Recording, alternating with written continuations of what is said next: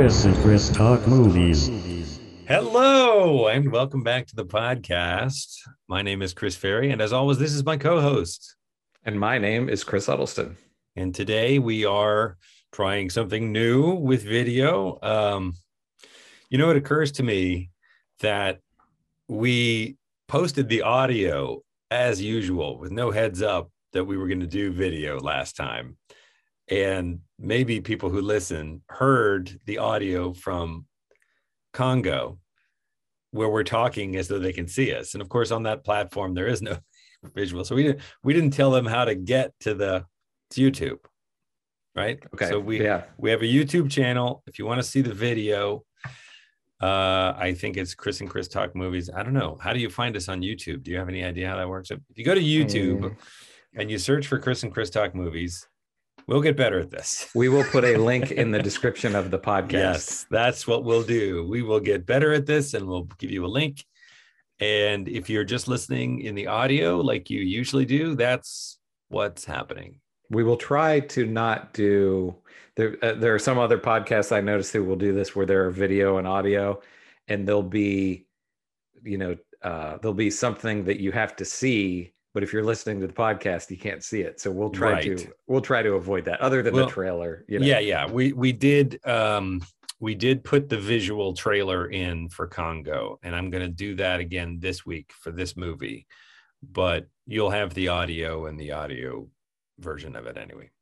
This is a work in progress. So today we're figuring it out. We're using Zoom to record this podcast. And last week we did the Zencastr video, and I think it's going to look a little different until we figure it out. And that's part of the fun. Mm-hmm. You're seeing the sausage being made. This is yes. Or hearing the sausage being made, which maybe is kind of gross. I don't know. Yeah, right. That phrase, when you think about it, turns people off of it. Anyway. Yeah. Okay, so today we are very excited to be talking to you about the 1990 or 91? 1991 thriller Shattered.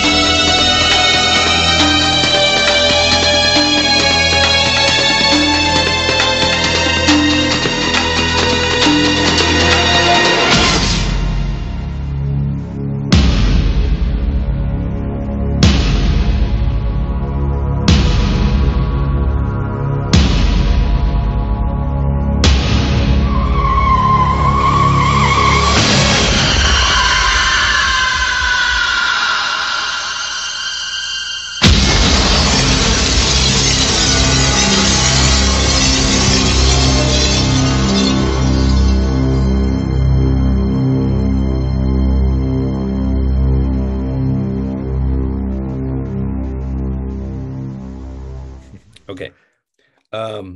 So I had never seen this one before. This was a suggestion that you made. You had seen it, correct? I was completely unaware of this film until about 6 months ago, and I saw it and then watched it again for the podcast. So yes. All right. So I'll go first. You want to go with the synopsis? Oh, yes, of course. Okay. I'm not used to being able to see you, so it's throwing me off my game.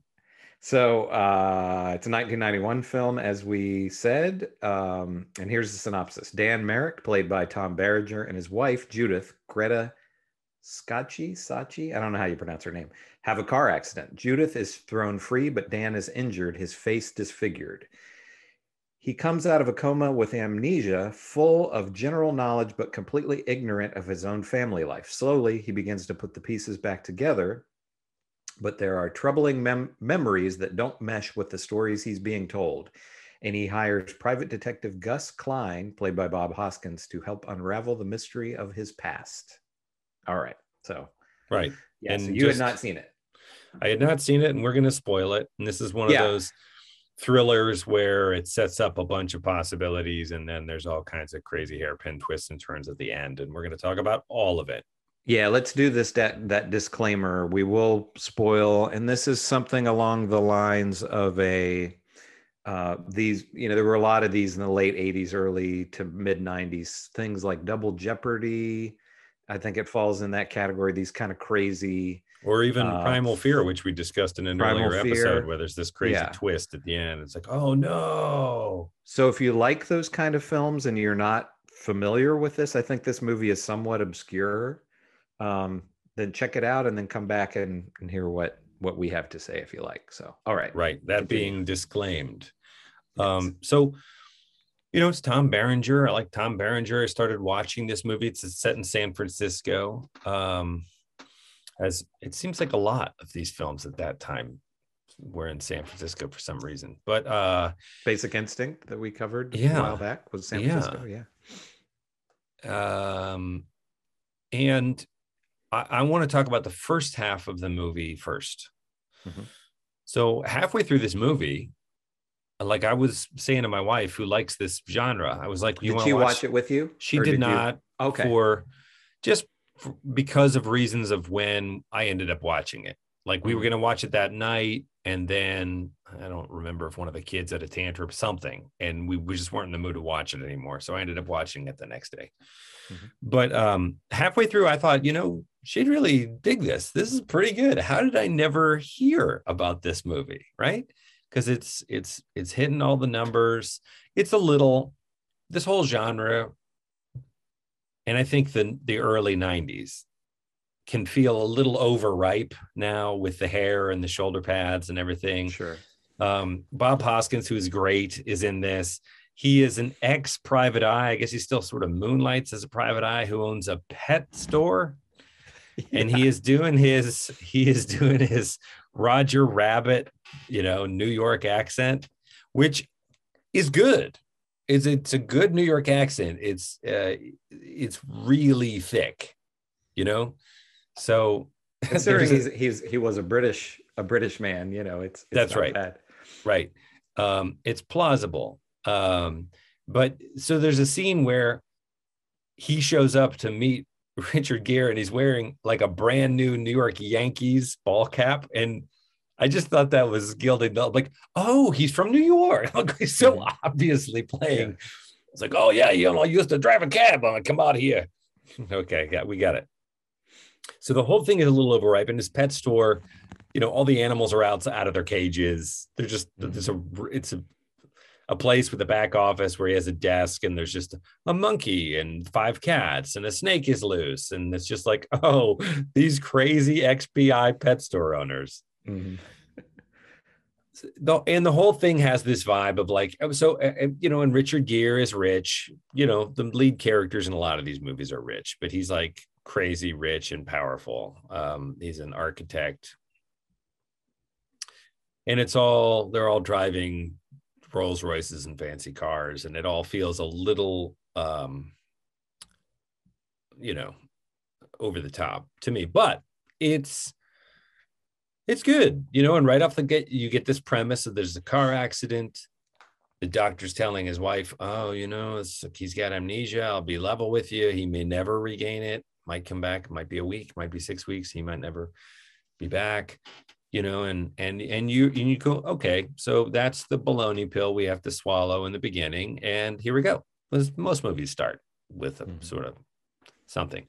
And all the way through half of the movie, we discover like, it looks like there's a roll of film in his sort of private lockbox where it's got pictures of his wife, having an affair with somebody. And, so you start to be like, oh, and there's sort of his partner's wife is being very flirtatious and strange with him. And you start to think, aha, well, yes, he's forgotten a lot of, interesting things that we're going to uncover here. it's actually a little further than halfway through the movie. It's more like 2/3 of the way through the movie. It just completely goes off the rails in the same way that their car goes off the highway. That's a good analogy. Yeah. It just takes a hard left, and then you're flying through the air. And there were so many places where I literally had to pause it and be like, wait, what? What? What is happening here? And I enjoyed it. I thought it was entertaining, but it goes bonkers crazy in terms of straining plausibility. There's a bunch of little stuff, and I know I'm rambling on here, but there's a bunch of little stuff like, so their office is in the Transamerica building, which is the big skyscraper in San Francisco. I lived in San Francisco for 6 years. And one of their big projects is, it turns out they're kind of sleazy, sketchy dudes that like to grease the wheels to get their big projects done that aren't environmentally friendly. And, they're sort of bad guys in the corporate and way. The partner is played by Corbin Burnson. Yes. Who's great of the in the 90s. role. Yeah. Yes. But is totally plausible as a kind of a, sleazy slimy, guy. rich guy. You're right. And so one of the things that they have this big marina deal that they're doing. And the sketchy thing about it is they had to pay off some EPA people to get it moving because there is like a tanker ship that is sort of aground and it was full of toxic waste. Yeah, it just has toxic waste. Just on the shore of San Francisco where they want to develop them. So, if it's Raccoon City, or, somewhere in Czechoslovakia that you've never been to, maybe you just go with it. But, San Francisco it's a small town, and there's just the idea that some tanker full of toxic waste sort of crashed, or they go in it. It's like a location. Mm-hmm. It's a cool location in the movie too. Yeah, it's spooky in the movie. At one point he follows his wife and she goes driving down through the fog. And she goes driving down these roads. I'm like, where is this? It's this magical part of San Francisco that doesn't exist. And it's crazy, ramshackle little huts. But there's nobody there. It's the middle of the day. Mm-hmm. It's absolutely deserted in the middle of the day. And he goes down and she follows her. And there's this sort of ship that you can get to, that there's like a dock to, and you can go in the ship. And there's nobody in there either. And it'd be crawling with homeless people. And it turns out to be a pivotal, climactic place in the movie. But architecturally, this idea of this is set in San Francisco, and a lot of it takes place, down in the old toxic ship ruin. About a quarter of the way through that stuff starts, and then it just gets worse and worse, and you're like, it's crazy. And when we get to the end, we can unpack that together, but I've been going on a long monologue until now. So you tell me, but you've seen it twice now. Yeah, I've seen it twice. Yeah, I enjoyed it. It has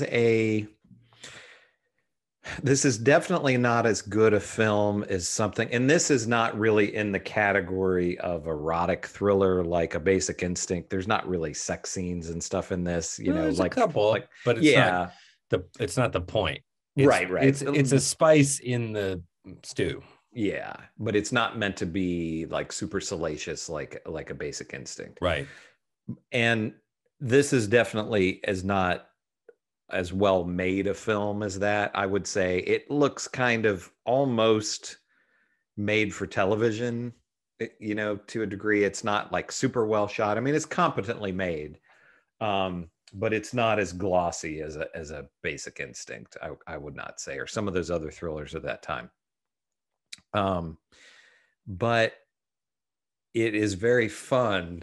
Like you said, when you get to that sort of 2/3 point, and we'll get to the twist in a moment, but because it's just so ridiculous and silly.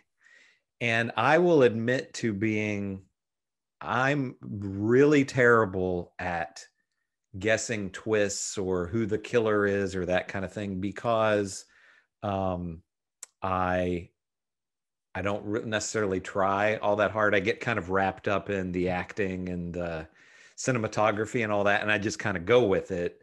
So I'm not like from the opening scene saying, oh, I bet this is what happened.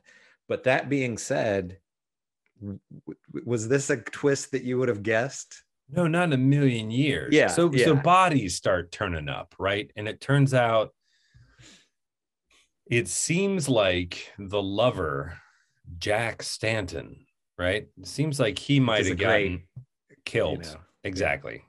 Great name.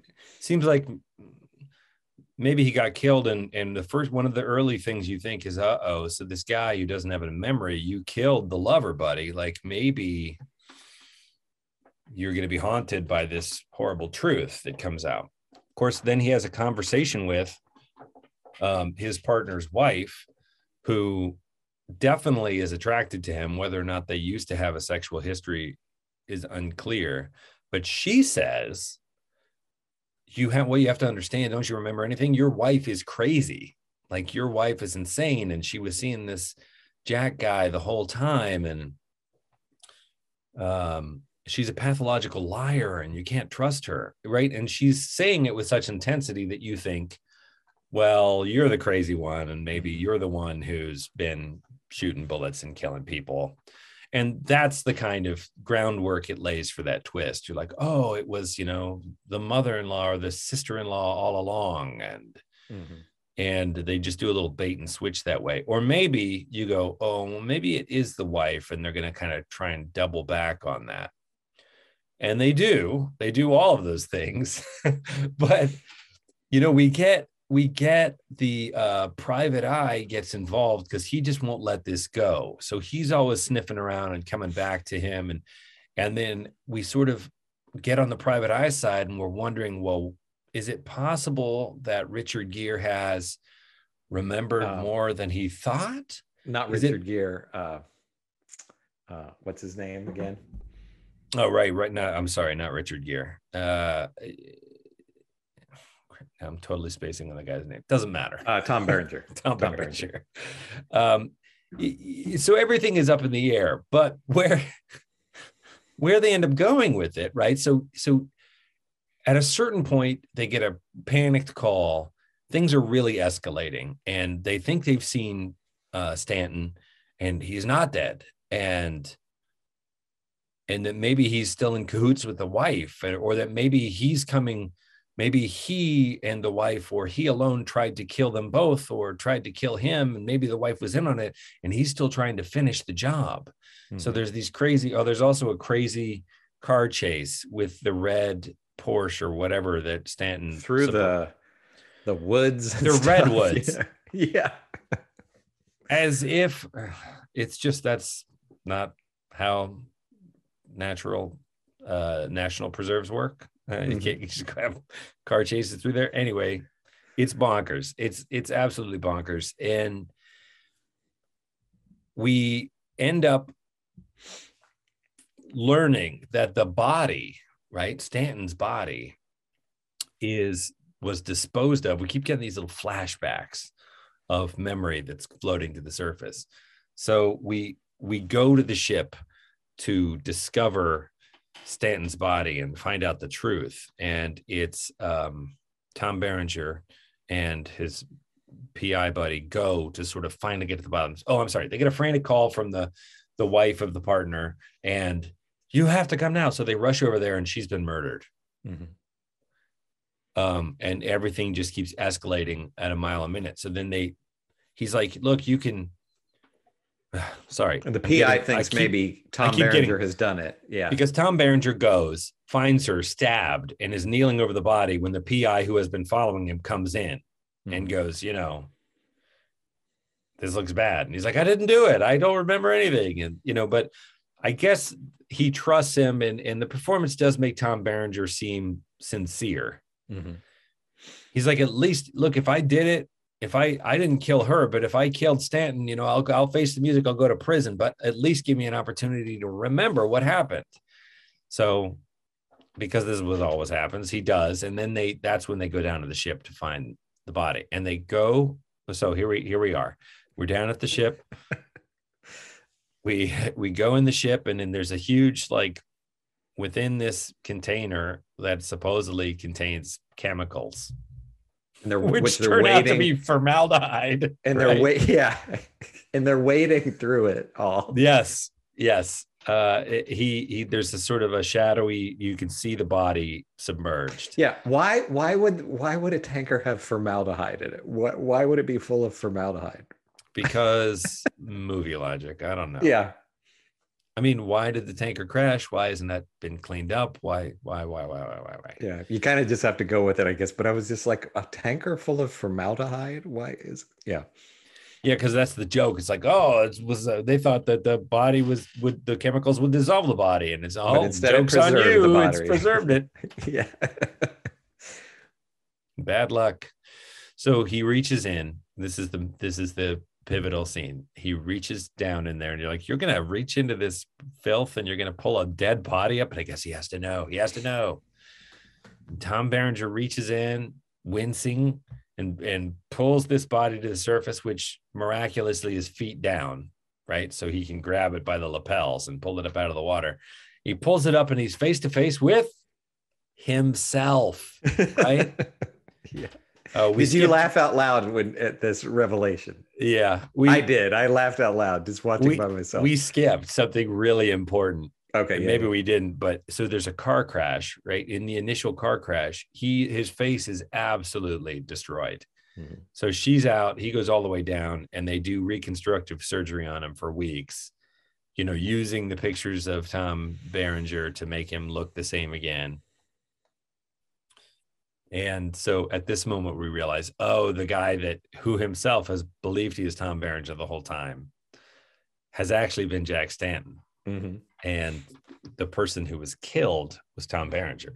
Yeah. And it is at that moment when they're standing there agape, and he's looking at this corpse of himself, which is actually a really neat shot. It is, yeah. Like it's corny, it's unbelievable, but you're just kind of like, it took guts to, orchestrate the shot. It's at that moment that the private investigator is shot. And it's the wife. And she's like, well, what did you want me to do, Jack? I couldn't tell you the truth, when I realized. And so what had happened was Berenger had discovered the affair. He had come home. He was knocking his wife around. And fiercely protective Stanton sort of came running him after him and shot him in their bedroom. Mm-hmm. And then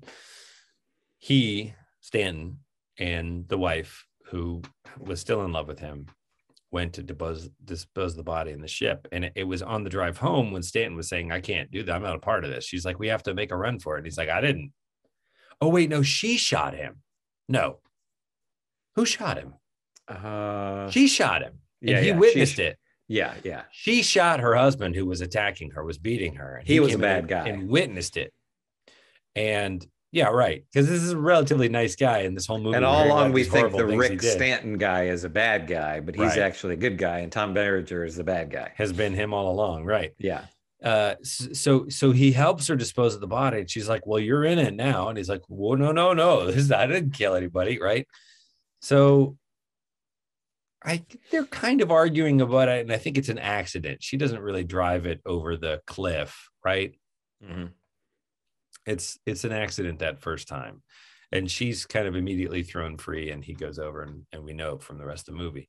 But it doesn't stop there, because we wait. Now I'm getting foggy on exactly what happened. So it's so convoluted that it's easy. Right. So the PI is shot in the back, and he falls. He falls into the formaldehyde or whatever. Or formaldehyde adjacent other filth. He just falls in this underwater. And, Stanton, we now know is Stanton, dives in after him, tries to save him. And the wife is shooting into the water, right? She's like, what are you doing? She's like, he's gone. We have to get out of here. So they leave. One thing that we have to, I want to stop you for just a second, because it's a great thing at the very end of the movie. Maybe my favorite thing about the whole thing is all along, he is the PI guy. Bob Hoskins he has asthma, so he has an inhaler for asthma. So that leads to a thing at the end. Right. So he has fallen into the toxic waste. So he's dead. And right? he is dead because he's underwater for several He's minutes. been shot. He's underwater for a long while time. they're arguing, he's dead underwater. He's been shot in the back through the chest and has fallen into the water, under which he has the water being toxic chemicals, under which he has been now for several minutes. So he's 100% dead. So we leave. She, at gunpoint, she's like, "Come on, we get out of here." And she's driving, and he's in the passenger seat, right? And they're zooming up the highway, and she's like, we can still get away. And we're now sort of back where they were when they had the first crash, because she's saying we got to go. And he's like, "This is crazy. We have to turn ourselves in. But we need to help him. We need to call, the authorities, and maybe he's still alive." And she says, basically, she says, "I have a better idea." And it becomes clear that she's going to kill them both. She's going to commit suicide by driving over the edge of the road. And correct, which she does, right? Mm-hmm. And he jumps out just as the car goes over the cliff. So she, in despair, wants to end it all for both of them. And it's the repeat scene from the beginning, except that I guess she was driving the first time too. Wasn't she? Yeah, she was. Yeah. Mm-hmm. But this time she intentionally goes over the cliff, whereas the first time it was an accident while they were arguing. So he just kind of does one of these stuntman rolls on the side of the road, and he's fine. And the car goes over and explodes spectacularly in a long shot. And then a helicopter lands next to him in the road. And he looks up like, "What?" And out of the helicopter, nimble as can be, pops Bob Hoskins. Really none the worse for wear. I mean, it looks like he's in great shape. He's fine. Mm-hmm. And he comes over and he's like, "What? How?" And he pulls out the inhaler and he's like, "I got my own tank." Yeah. You want a pop? I love that line. I love that. Yeah. What about the bullet through your chest? He just got patched up a little bit. Yeah, just a couple of stitches while you were underwater. I don't know. He has a helicopter from his buddies when he was in the, with the police or whatever. Right. Yeah. And just handy. They just got there. Like, how did they find you in the? Oh, I guess he did. Did he call the police? So, at one point, he calls the police, and so there is precedent for him having sent up a flare at some point. But yeah, I loved that. I loved that part with. At a certain point, this movie started to feel like it had been written by a 14-year-old. Then the helicopter, and then G.I. Joe is there, and he saves everything. Okay. I got my own tank. I love that line. One thing that we left out, to backtrack a little bit. So there are the parts when you talked about the in the redwood forest with the Porsche and all that. So there are parts where they are following the what's his name, Rick Stanton guy. And that's actually the wife dressed up, right? Right. He comes into the room and there's Rick Stanton with his curly dark hair and his leather jacket. And Rick Stanton reaches up a la Stallone and pulls off the wig and turns around and it's his wife. Like you wouldn't realize that this is not a man. This is his wife in disguise. It's just... I mean, the takeaway from the movie feels like rich people are crazy. Mm-hmm. It's like they have so much money and so much to do that all they do is kill each other and dress up in crazy wigs and drive around each other's cars pretending to be each other and pin murders on each other. And, it's always the thing in movies. Again, it's, you can't really nitpick too much because there's just so much crazy stuff that happens in this movie and you either go with it or you don't. But that, in movies, they can always do this unbelievable plastic surgery, where they can make somebody look like somebody else or exactly how they used to look before. And plastic surgery isn't like that in real life, That makes me think of the Mission Impossible franchise with Tom Cruise, where they just kind of, which is in there. But he's got a little vocal thing you strap across your thing. It's like, "Oh, see it. It does the voice," or whatever. And you kind of that doesn't exist, but it's still, it's fun. Oh, sure.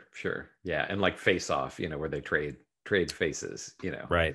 Of course, now we actually see face transplants now, and it's really, I mean, it's amazing that they can do that, but it's you don't look great.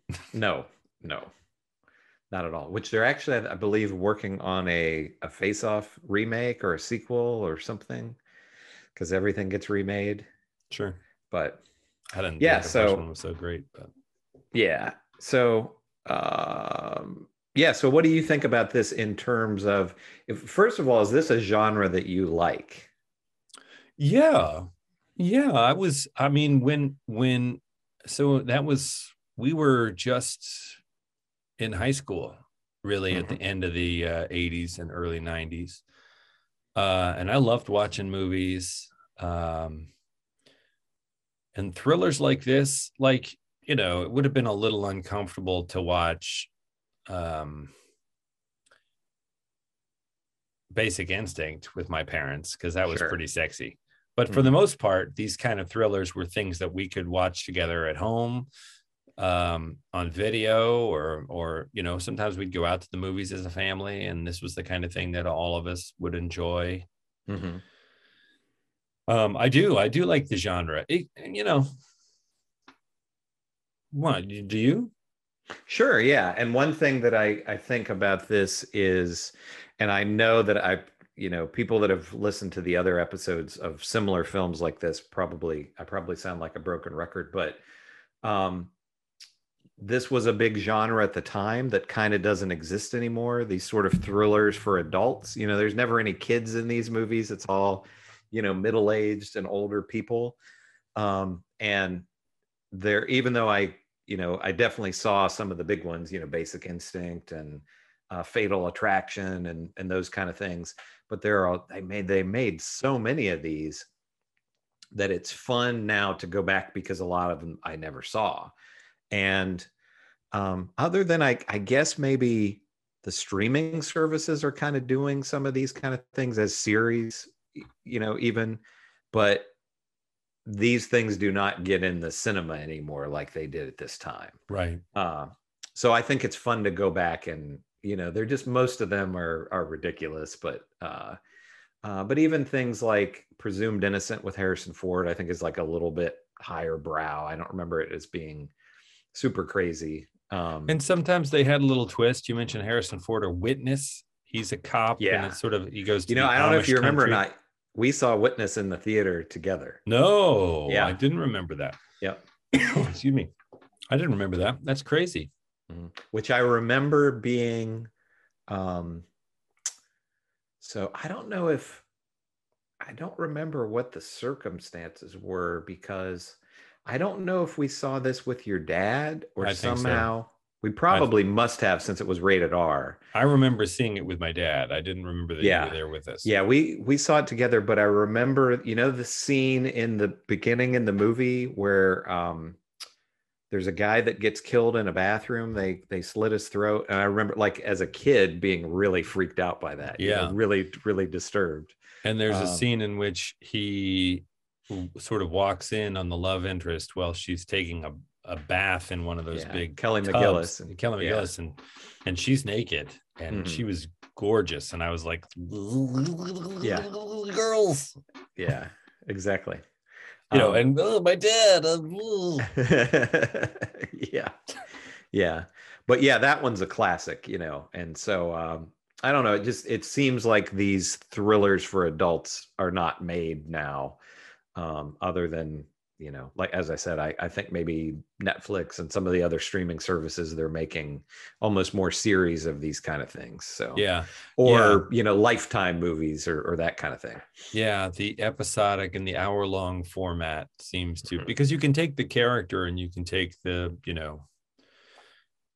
characters and you can have them go through recurring. Right? Like Harrison Ford, it could be a whole season or a whole series of seasons about that character. And once you got through one arc of a storyline, you could start the next. They're not comparatively expensive to shoot. Yeah, there's not a lot of special effects and, that kind of thing. But I these kind of stories lend themselves really well to a 90-minute format, I think. Yeah. So I agree. So I mean, So would you recommend it? sure, yeah. Yeah. I mean, this one is definitely on the goofier end of the spectrum. Like I said, I think it's something along the lines of, which I don't remember this movie all that well other than it being silly, but like a Double Jeopardy with Ashley Judd. You know, she Right. did several of those. She was kind of the queen of that for a while. Yeah. But yeah, if you like, you know, if you're not too wrapped up in everything being 100% believable, if you like the crazier aspects of these kind of films, then and it has a really good cast. And as I said, it's competently made. There's nothing spectacular about the music or the cinematography or any of Right. that, It but just gets a little Dan Brown with like how life works, you know. Oh, it turns out the secret order, and oh, it's all been the Illuminati all along. Okay. and it's one of those things where if you know some of the even though we watched a lot of these at that time we were also kids, so we had no concept of what it was like to be an adult, and at the time you're just kind of like, is this how adults behave? Is this what you know it's like? And then you realize no, it wasn't at all like you said. It seems as if it were written by a 14-year-old boy. um, Yeah, I would recommend this too, with my usual caveat of it's not one of the A-list greats of this genre. no, Which is if you've why seen you've all the A-list ones and then now you're working your way down, you know, this is which a is why you've B-list one. never heard of it. Yeah. Right? You've never heard of it because it's bonkers. I think But it made, I think it said was like the box office was $11 million. I'm sure it cost more than that to make. You know, even though it wasn't a big budget, it probably cost 20 or 30 million, you know, even at that time to make. So yeah, it doesn't seem that it did all that well in cinemas. I thought it was entertaining, you know, Yeah. and I did get a couple of, you know, laughs out of it that obviously clearly the filmmaker did not intend for it to be a funny moment, but some of it is just so like when he sees himself, you just go like, oh I my mean, do you God. think that was meant to You go, be? of course it's him. What's the other reveal? It's Yeah. not Stanton at all. Who have we met? We haven't met anybody else in the movie. It can only be like, oh, that's why they did that crazy reconstructive surgery on him, because it wasn't ever him. But Do you think the filmmaker or the filmmakers meant this to be a very serious film, or if they know this was kind of silly? I think my guess would be that they gave themselves license to play very loosely with credibility and plausibility, right? Because that's what this genre is: a thriller, it's escapism.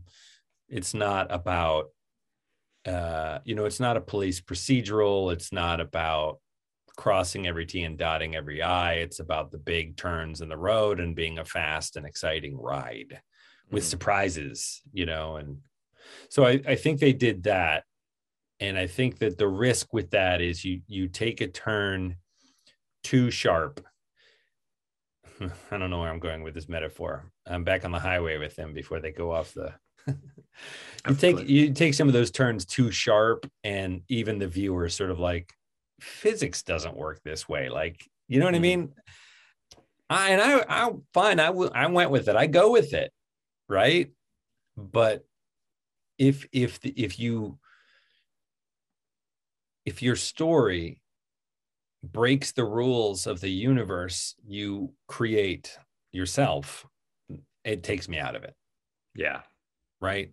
So it's like we see all these new Star Wars movies, and if it starts to not feel like Star Wars anymore, then it takes me out of it. But I don't mind that it's new faces and now it's diverse and other things. I'm like, yeah, well, it should be diverse. It's the universe. There's like green aliens. There should be some humans with different colored skin, right?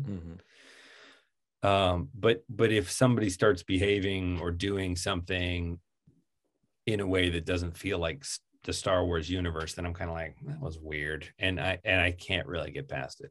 And this one was fine 2/3 of the way through, and then it was like, what?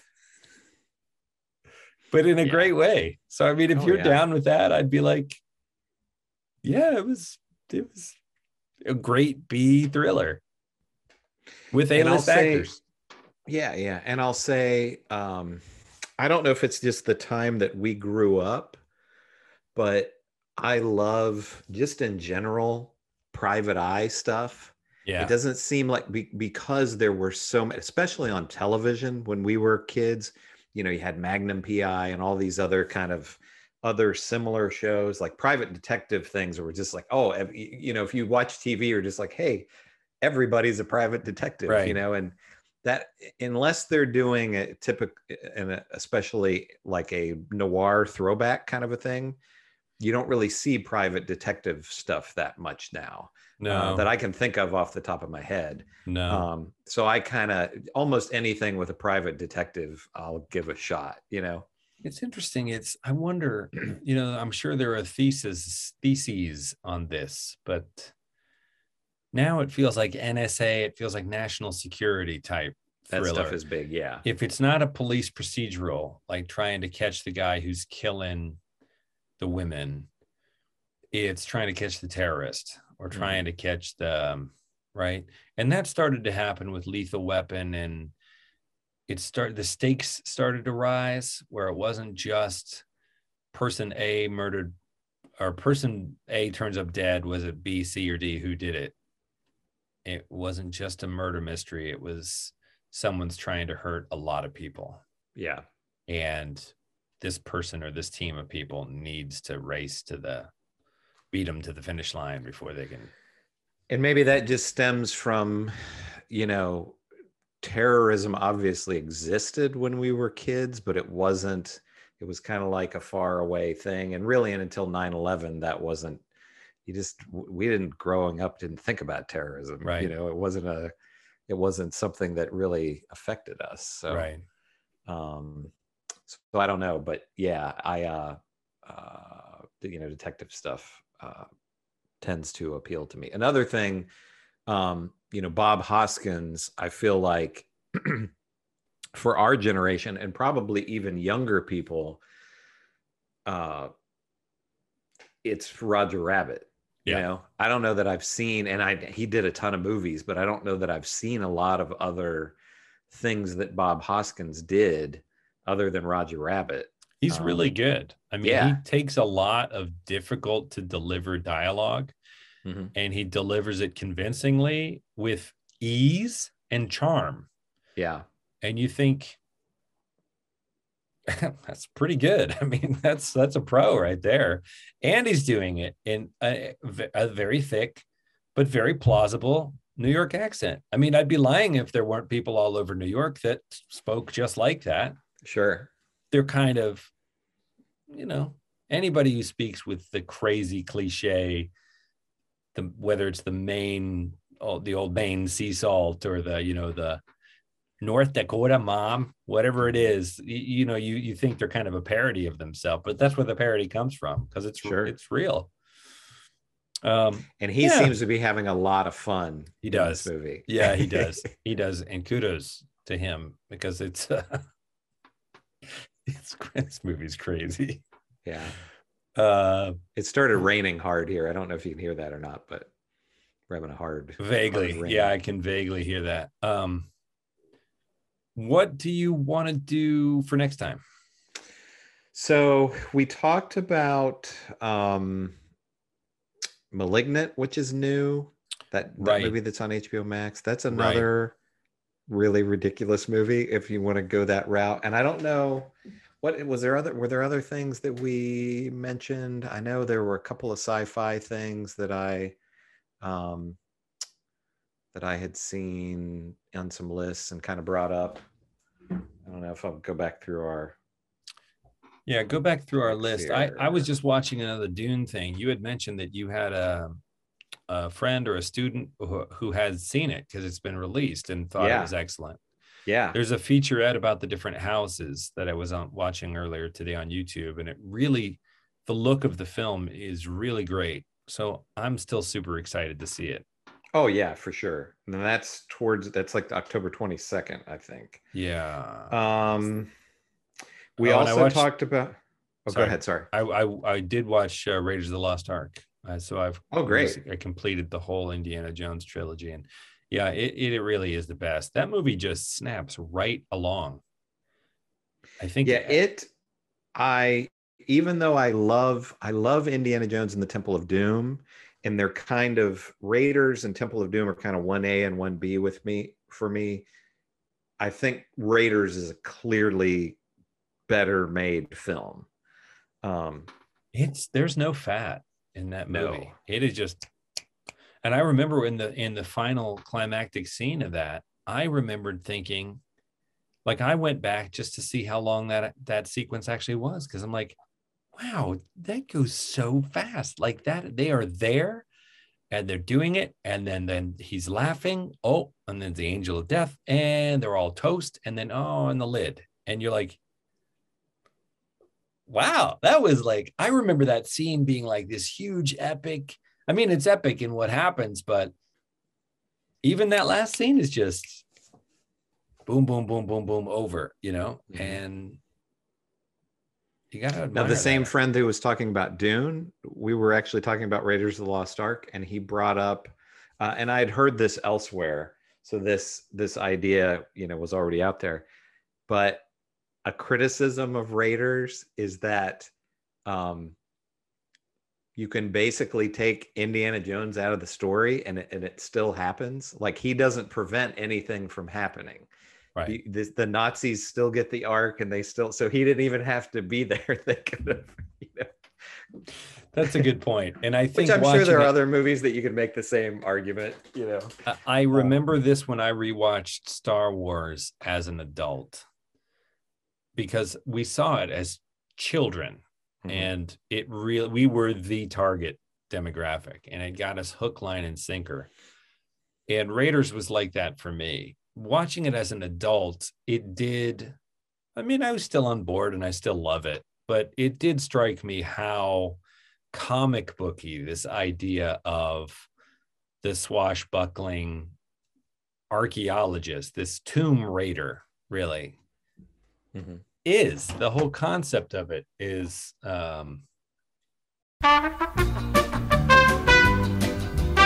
Okay.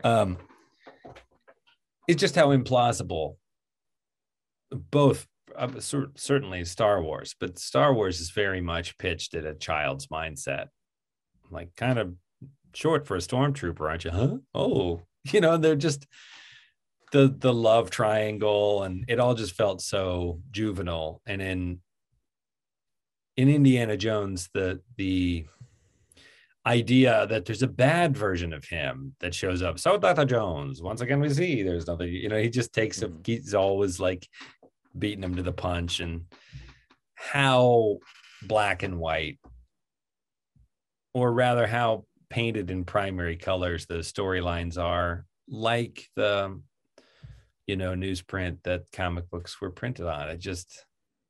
It was a comic book movie, really, It's before that was a thing.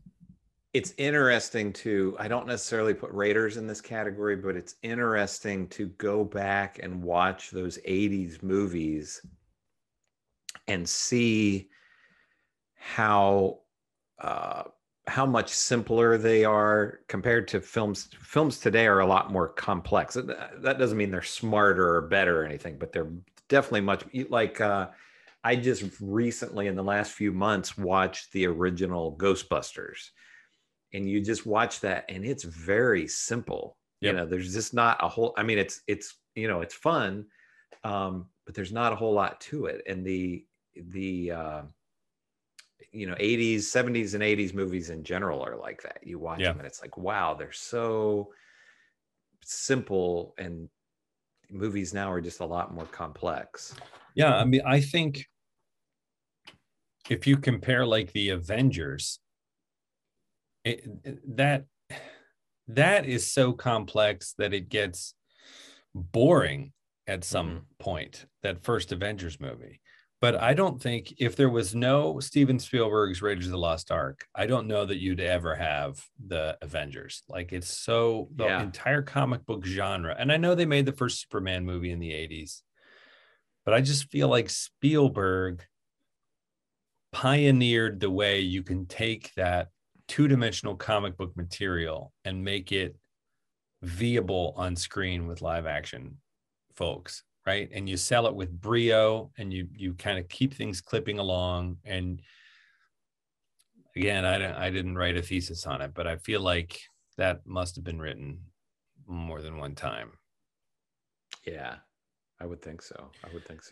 I don't know what to do for next time. I mean, we can figure it out. Let it be a surprise. We talked about another that I brought up was Sam Raimi's Drag Me to Hell, which you said you've not seen. Oh yeah, and I know somebody who was in that. Yeah. That's an entertaining one. That's both of those movies. So what got me thinking about Drag Me to Hell is Malignant, is James Wan, who did, I don't know what, Saw movies and some other stuff. And then he went on to Fast and the Furious. And then he did the Aquaman movie. I think he's doing the second Aquaman movie, but he came back to horror with this Malignant film. And it was kind of like, okay, I've made all this money for these studios, and now I'm going to do this thing that I want to do, this goofy horror movie with a pretty big budget. And Sam Raimi started out with the Evil Dead movies, and then went on and did 3 Spider-Man films, and then came back and did Drag Me to Hell, which is, feels a lot like the Evil Dead movies with more of a budget and bigger stars and everything. Maybe we should do that. I was curious about that at the time, and I saw it once in the theater, and I've not seen it since. I enjoyed it, but I haven't revisited it, so I don't remember a lot about it. All right, but that'd be a fun one. Let's do that. Okay. One. So for next time, we're going to do Drag Me to Hell, and I'm coming down to Parkersburg, so maybe we will get to do the next one together in person. Yeah, that'd be great. It could be a very special episode. Very special episode. Chris and Chris talk movies together. Yeah. But yeah, that should be a lot of fun. I mean, I assume Drag Me to Hell will be, we haven't looked yet, but would be easy to find streaming. With tonight's film Shattered, it's on Amazon, and I think you can get it on Apple TV. And so it's easy to find. Yeah. Occasionally we'll try to do these, and then it's like, oh, it's not streaming anywhere. Yeah, we'll be surprised by the fact that we can't get it. One of the things we had talked about doing closer to Halloween, which we're coming up on, was Rocky Horror Picture Show. Yeah, which I don't know if I've seen it in its entirety.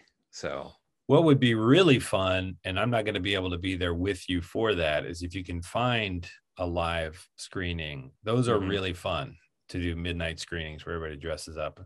Maybe they're not still doing that anymore, but I remember when we were in college, that was a thing that happened. Yeah, I think it's still going on. I mean, I don't know with COVID if what's happening with that, or and that, now that you mentioned that, going back to Sam Raimi, they are doing whatever it is, 40th anniversary or whatever, Evil Dead in the theaters. I think it's a 4K, but it's going to be one of those things where it's a one night thing. Yeah, I think it's October 7th. But that was something that it's not playing here, so it's like the closest place that for me would be like 35 miles, and I don't think I'm gonna be. It's on a weeknight, so I don't think I'm gonna be able to do that. But but that's a pretty cool thing that is happening. So cool. Yeah. All right. So Chris and Chris Talk Movies at gmail.com. We do have the YouTube channel now if you want to check out our foray into the visual medium. Otherwise, please stick with us here on your usual listening channel. We're going to continue to post both. We're on the socials. You can send us suggestions, feedback. We appreciate any of that. Absolutely. And we appreciate you. Thank you for joining us yet again. So, and any final words? I don't have any that I can think of. All right, great. Then I guess we will talk to you next week.